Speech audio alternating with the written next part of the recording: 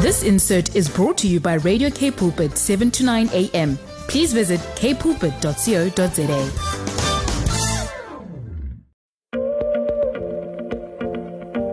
I would just like to welcome everyone that's just tuned in to Radio K Pulpit. This is Alana Willie for you, and you will be with me for the next hour with my program called Body Matters.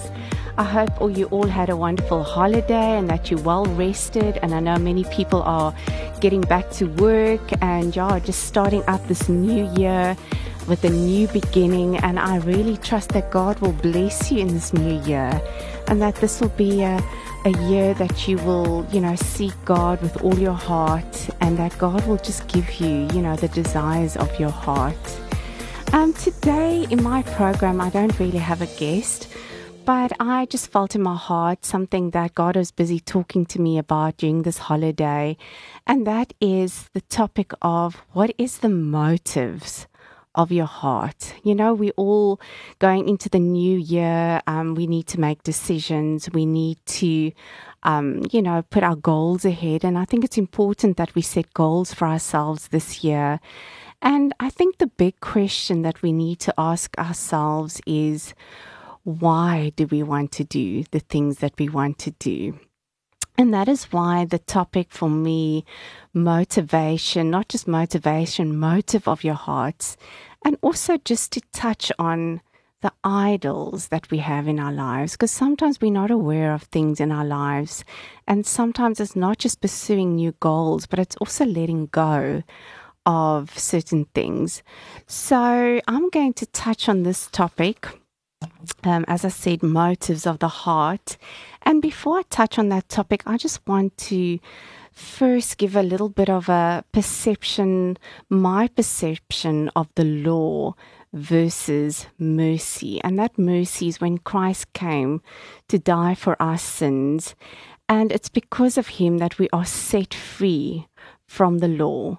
But before I can actually venture on this topic, I think it would be good just to touch on this topic. So I'm going to just jump into it. And so let's just look at the law in the Old Testament and just compare that to God's grace, what he did for us on the cross.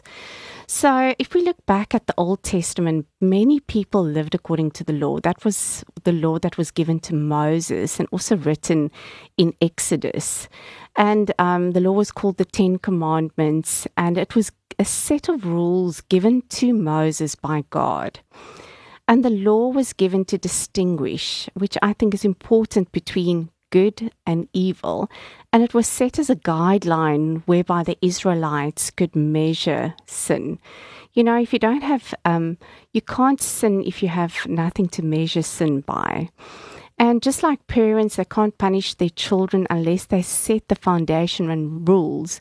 So God had to bring in the law in order for judgment to be established. If you look at Romans 5:13, it says, yes, people sinned even before the law was given, but it was not counted as sin because there was not yet any law to break. And that is something to think about. See, God had to bring in some rules and guidelines in which to regulate the way we live. Otherwise, we wouldn't know the difference between good and evil. So during that time, the Holy Spirit never dwelled on the earth.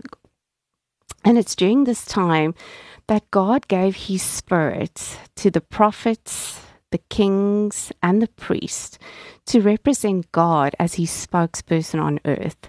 So Moses was chosen as the prophet to lead the Israelites out of Egypt. And during their 40 years in the wilderness, he was God's representative to his people. So the law was given to the Israelites, as I said, to guide them into a lifestyle that would be pleasing to God. This had the basic principles that would govern the Israelites, and they had to listen and obey the law. It was difficult to keep the law as it was based on works only. So people could keep the law even though their intentions were not right. The law did not judge the people's intentions, attitudes, thoughts, or the motives of their hearts. So let me give you an example. For instance, you tell your child to clean up their room, but they may have a bad attitude towards you because they didn't really feel like cleaning their room. But at the end of the day, they cleaned the room, even though they were sulking, even though they put up a fight. But at the end of the day, they fulfilled the work or the task that was assigned to them. But their thoughts and their heart's attitude while doing that task was not right. So the law justifies the work done, but God came to justify the heart's attitude in which it was done. I mean, if we look at the Pharisees that was also in the Old Testament, they were very legalistic and they were followers of the law of Moses. They knew the law very well and followed it, but they were rigid to the point of no compassion. They were judgmental towards others who did not keep the law. They abided in the law, but their hearts were far from God. And today, I think many of us call that a religious spirit. So the law was incomplete. I mean, you can't judge someone just on what they do. It had to be complete in the sense of heart's attitude. And so the Messiah came to complete the law. When Jesus died on the cross, the law was fulfilled by his grace and mercy. Another reason that God had to fulfill the law was that it was only applicable as long as you lived. It had no eternal value. I just want to read a scripture from Matthew 5:17 that says, "Do not think that I've come to abolish the law of the prophets. I've not come to abolish them, but to fulfill them." So what Jesus was saying is that it's good for you to keep the law, the guidelines of what is right and wrong, but you will not be judged according to the law, which means that we no longer need to earn God's acceptance by works. And even on that topic, if you think of acceptance, working for acceptance, let's focus on the word righteousness. So before the law, we needed to work in order to be righteous, in other words, to be in right standing with God. But now, because of the cross, we only have to accept Jesus to be righteous. So when we commit our lives to the Lord, he will come and live in us, and he will make us willing and able to obey him. His Spirit in us makes us righteous and acceptable to him. And just to touch on Romans 3:22, it says, "Righteousness is given through faith in Christ Jesus to all that believe." So you can't obtain righteousness through anything else, but only through the Spirit of God. So without God's Spirit, no one is righteous, and righteousness cannot be obtained through good works. So on that note, and that is just to summarize the difference between the law and the mercy and why God had to fulfill the law. But let's take a nice short music break, and after this we will touch a little bit more on the motives of one's heart. Hi, this is Alana from Body Matters, and you've just tuned into Radio K Pulpit, and I'm just busy chatting about motives of one's heart. And a little bit later, I'm also going to be chatting about what are the idols in your life. So let's touch on the subject of motives. I chatted a little bit about the law versus God's grace and God's mercy. And just to give you a little bit of background why God had to fulfill the law, which ties into what I really want to chat about. So just to get back to what we were talking about.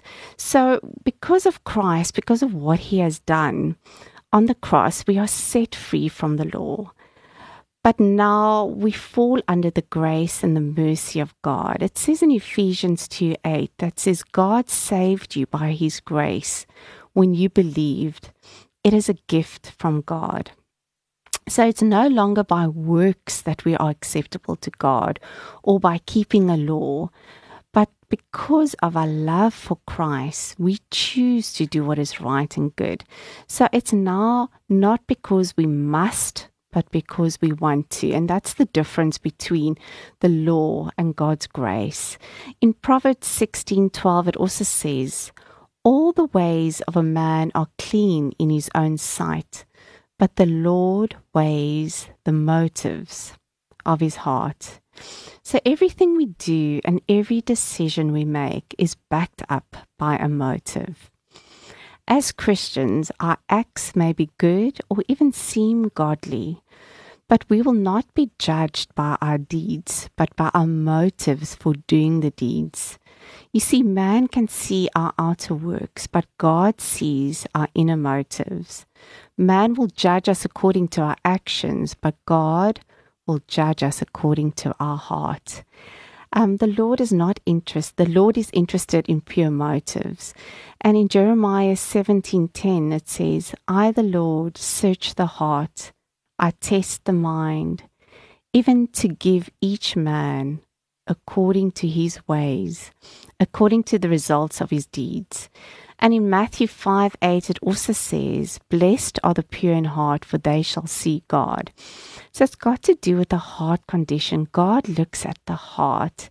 It's so easy to hide sin in our heart because no man can really see the motives of another man's sin. So sin first starts in the mind and then it manifests in the heart. Like in 1 Samuel 16 verse 7 it says, God sees not as man sees. For man looks at the outward appearance, but the Lord looks at the heart. Just to give you another example, in Matthew 5:28 it says, but I tell you that anyone who looks at a woman lustfully has already committed adultery with her in his heart. So here we can see that no sin has been committed physically, but it's the sin that manifests within our hearts that matters most to God. So what you do is not important to God as why you are doing it. And this is the reason why God had to fulfill the law. So in Matthew 7:21-23 it says, not everyone who says to me, Lord, Lord, shall enter the kingdom of heaven, but he who does the will of the Father in heaven.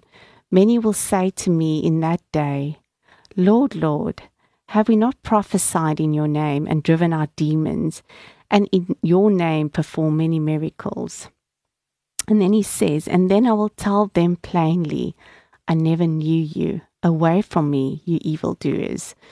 So what these people have claimed to have done seems very godly, but they never did it out of a relationship with the Lord. What they did was not wrong, but their reasons for doing it was not to honor God. So sometimes what we think is right is not always godly.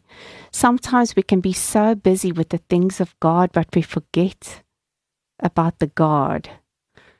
And it's so easy for us, even as Christians, to fall into deception. But we need to be aware of our motives and the condition of our hearts. Our actions will be based on the condition of our hearts. So whatever we do, it says, like in Luke 6 verse 45, it says, out of the abundance of the heart, the mouth speaks.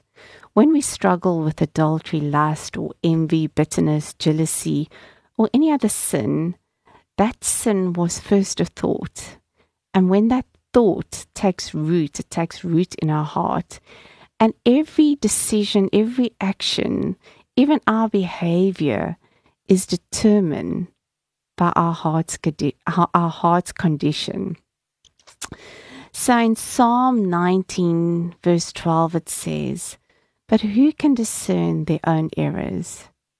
Forgive my hidden faults. And in this passage, it's just David. Sometimes we get so caught up in doing things and we don't really sit and think about them. Why are we doing this? What are the reasons I am pursuing this thing? And sometimes without knowing, we sin. We do things and it's not really what God wants us to do.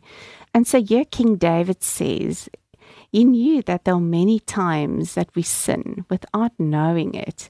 Yet he calls on God and he says, forgive me for my unknown sin. So David also cried out to the Lord and said, create in me a pure heart, O Lord, and a renewed and steadfast spirit within me. Do not cast me from your presence or take your Holy Spirit from me. Restore to me the joy of your salvation and grant me a willing spirit to sustain me. Then I will teach transgressors your ways, and sinners will turn back to you. So as I said, we need to become aware of why we do certain things. We need to evaluate our motives for everything that we do. If we want to determine if we are sinning or if we are out of alignment with God's will, we need to honestly sit back and ask the question, why am I doing the things that I'm doing? And is it to impress other people? Is it for recognition? Is it because my identity is rooted in what I do? Is it for selfish gain? Whatever it is, we need to just be aware of why we do it. So in Colossians 3:23, verse 24, it says, whatever you do, do your work heartily as for the Lord rather than for men, knowing that from the Lord you will receive the reward of the inheritance. It is the Lord whom you serve. And I think that is such a powerful scripture, because it really says, if you're not doing it to please God, then you are doing it for man. Then you're already out of the alignment of God. And in Jeremiah 17, verse 9, it says, the heart is the most deceitful of all things and desperately wicked. Who knows how bad it really is? So anything that is not motivated, that you do, that's not motivated by a pure heart or love, is not from God.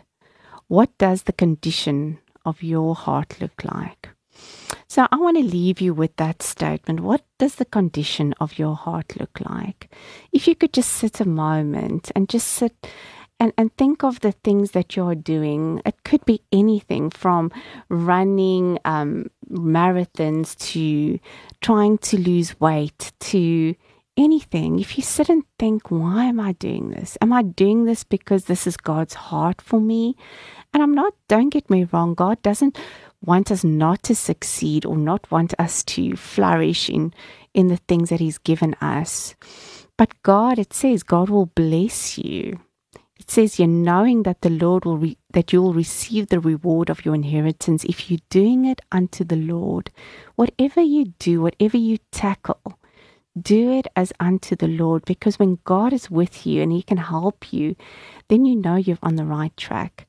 Sometimes we do things because out of hurt, out of things that people have said or done to us, or a motive or a goal that doesn't always line up with God's purpose or plan for our life.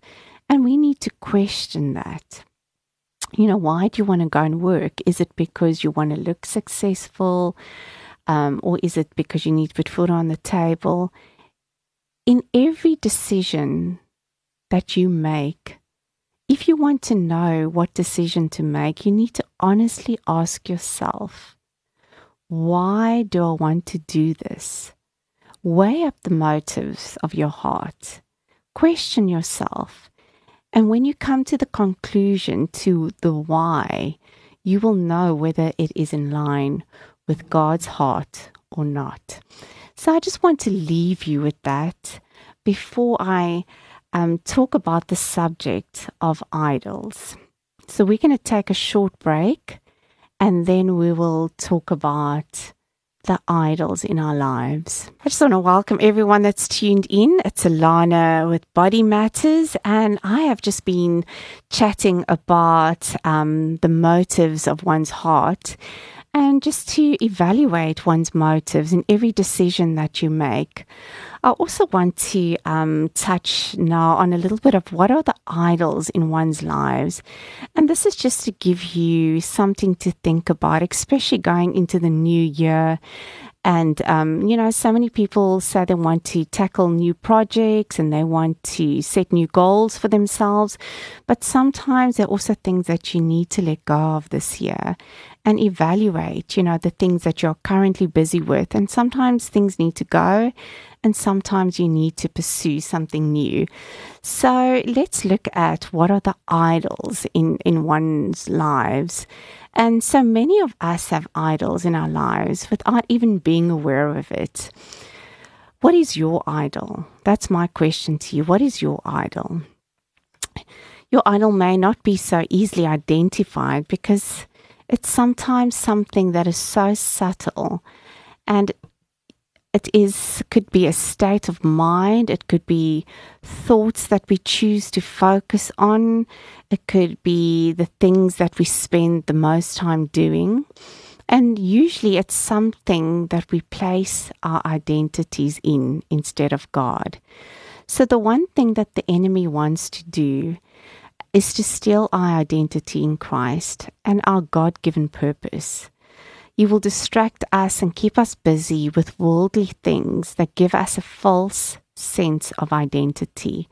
And that also just brings me to that scripture in Romans, which I don't have the whole scripture, but it says, do not be conformed to the patterns of this world, but be transformed by the renewing of your mind, so that you may know his good, acceptable, and perfect will for your life. So we need to distinguish between what is part of the world and what is God's purpose. So anything that can consume us can become an idol. Some people are obsessed with being fit or eating healthy. Some people have phobias for hygiene or, keeping the house clean, whatever that may be. So when things are not maintained, people seem to fall apart or become an emotional wreck. These are dependency is on something else other than God. So just to look at a few examples of what idols could be, and this is just to make you think, sometimes we chat about things just to make you think, of where am I? What is the thing that is consuming me right now? So our idols could be our children. Once again, there's nothing wrong with being a good parent, but when our lives are consumed and rooted in our children and their activities, that can become an idol in our lives. There are many parents who want to live even their own fulfilled dreams through their children, and who constantly pressure their children to perform or excel, because their own identities and self-worth is dependent on their children's success. And many men and women also place their identity in their work situation, their profession. To work is not a sin, but again, the motivation for working hard or spending long hours working can become an idol. And your identity can be rooted in your success or your riches. And then one needs to start thinking about, as I came back to our previous talk about your motive, what is your driving force? What is driving you to do the things that you're doing? There are many rich people that put their confidence in their money, and which is a false security. And they forget that it's God that gave them the ability to become rich. And Deuteronomy 8 verse 18 says, "But remember the Lord your God, for it is He who gives you the ability to produce wealth, and so confirms His covenant, which He swore to your ancestors as it is today." So we can't place our trust in wealth or success without acknowledging that God is our provider and our source. Riches can't buy health or a ticket to heaven. You can't pay God to live longer. So Proverbs 11 verse 4 says, "Riches do not profit in the day of wrath, but righteousness delivers from death." So many rich people place their identities in wealth, but what happens when their riches are taken away? Who are they then? Their worlds fall apart because their identity should have been rooted in the Creator and not the creation. And Colossians 3:2 says it so nicely. It says, set your mind on things above and not on earthly things. Another example of an idol could be your achievements. So when we become so good at something, or our identities become associated with that success, and it defines who we are. We have to work hard to maintain that success, to keep getting that recognition, which feeds our ego. And some people thrive on compliments and recognition that make them feel good. That feeling is such an addiction, and they will do anything to satisfy that desire to be acknowledged. So if we can look at idolatry or idols, it's normally a form of self-righteousness, which is rooted in a lie. Now, the enemy will always come and present things to us, if only, you could be a millionaire, if only, you had that car, if only, you could paint great, then people will respect you. See, everything that we do that is motivated in self-righteousness is again rooted in a lie. So in other words, when we base our success or our achievements in our own abilities, or to find satisfaction in what the world has to offer instead of God. So the enemy is so subtle. It's just, what he does is he distracts you with worldly things to give you a false sense of identity instead of putting your identity in Christ. So in the world today, there are many obvious sins, but as Christians, we must not be deceived. Sin creeps in subtly, and we must be careful. Sometimes we know that we are doing something wrong, and we try to justify our sins instead of just turning away from it. And in 1 John 2:16 it says, for the world offers only a craving for physical pleasure, a craving for everything we see, and pride in our achievements and possessions. Therefore, in everything we do, we must acknowledge God. The scripture in Proverbs 3:6-8, it says, in all your ways acknowledge him, and he will direct your path. Do not be wise in your own eyes. Fear the Lord and depart from evil. It will be health to your flesh and strength to your bones. You see, as Christians, our identity is rooted in the fact that we are the sons and daughters of the Most High. We were never meant to base our identity on worldly achievements or in the things that we do. We are children of the truth, and we know that in our own strength and abilities, we are not even capable of achieving anything on our own. And 2 Corinthians 12:5, it says, I will boast about a man like that, but I will not boast about myself, except about my weakness. And that was Paul. So I believe that we should live a balanced life in everything that we do, nothing in extreme. Anything that is too extreme is not good for us. It is not that the Lord, as I said, wants us not to be successful or to be good at what we do. In fact, it's quite the opposite. As I said in Proverbs 16:3, it says, commit to the Lord whatever you do, and your plans will succeed. You see, when we work with God, we can't take credit for anything that we do, but all honor and glory is given to him. And in Psalm 37:4, it says, take delight in the Lord, and he will give you the desires of your heart. You see, everything that we have, everything that we do, all our talents, all our gifts, everything comes from God. And if we're going to do that to fulfill our own needs, to fulfill our own desires without giving God any honor, it's not part of God's heart. Those things become an idol. Anything that we replace with God becomes an idol in our lives. And Matthew 6:33, it says, "Seek ye first the kingdom of God and his righteousness, and all these things shall be added unto you." So I just want to leave you with that. I want you to think about this year. Think about your goals. Think about the decisions. Think about the things that you've been doing.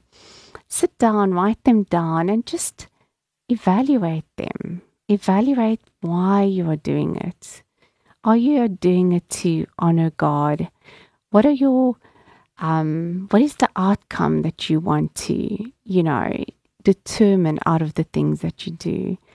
And just remember, apart from God, everything we do is meaningless for those who are in Christ Jesus. So I just want to end off with that. And I hope that it gave you something to think about and just to take this year again into perspective, and that you'll make godly decisions.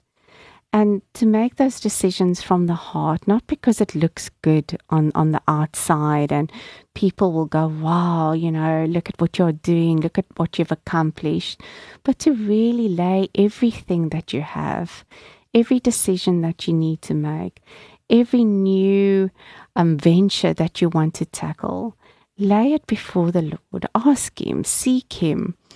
God, is this from you? What do I need to let go of this year? What have I been busy doing that's been draining my energy and draining my strength?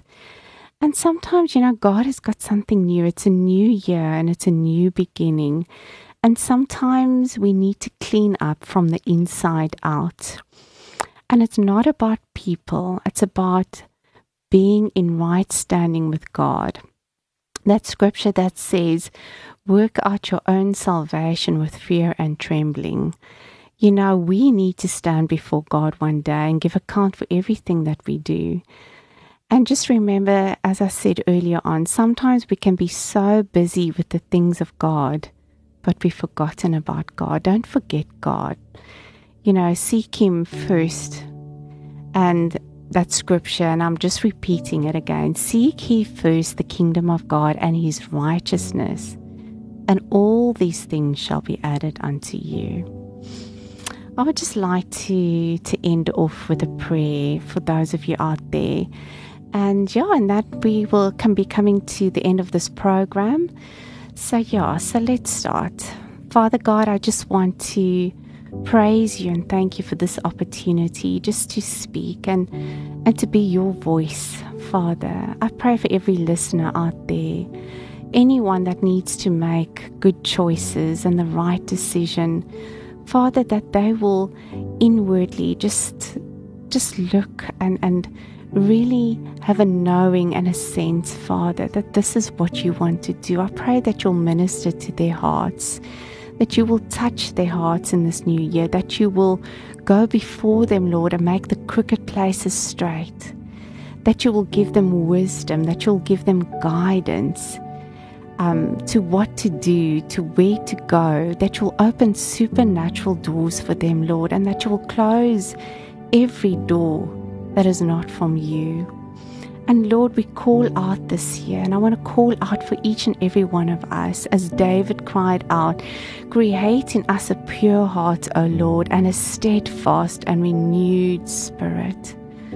Father, just come and just light that fire inside of our hearts again, that fire to do what is right. And Lord, I know that none of us, Father, we all fall short of your glory. None of us are perfect, Father. We all fail you, God. We fail you. Sometimes we are so faithless, Father, but your word says even though we don't have faith, you are still faithful.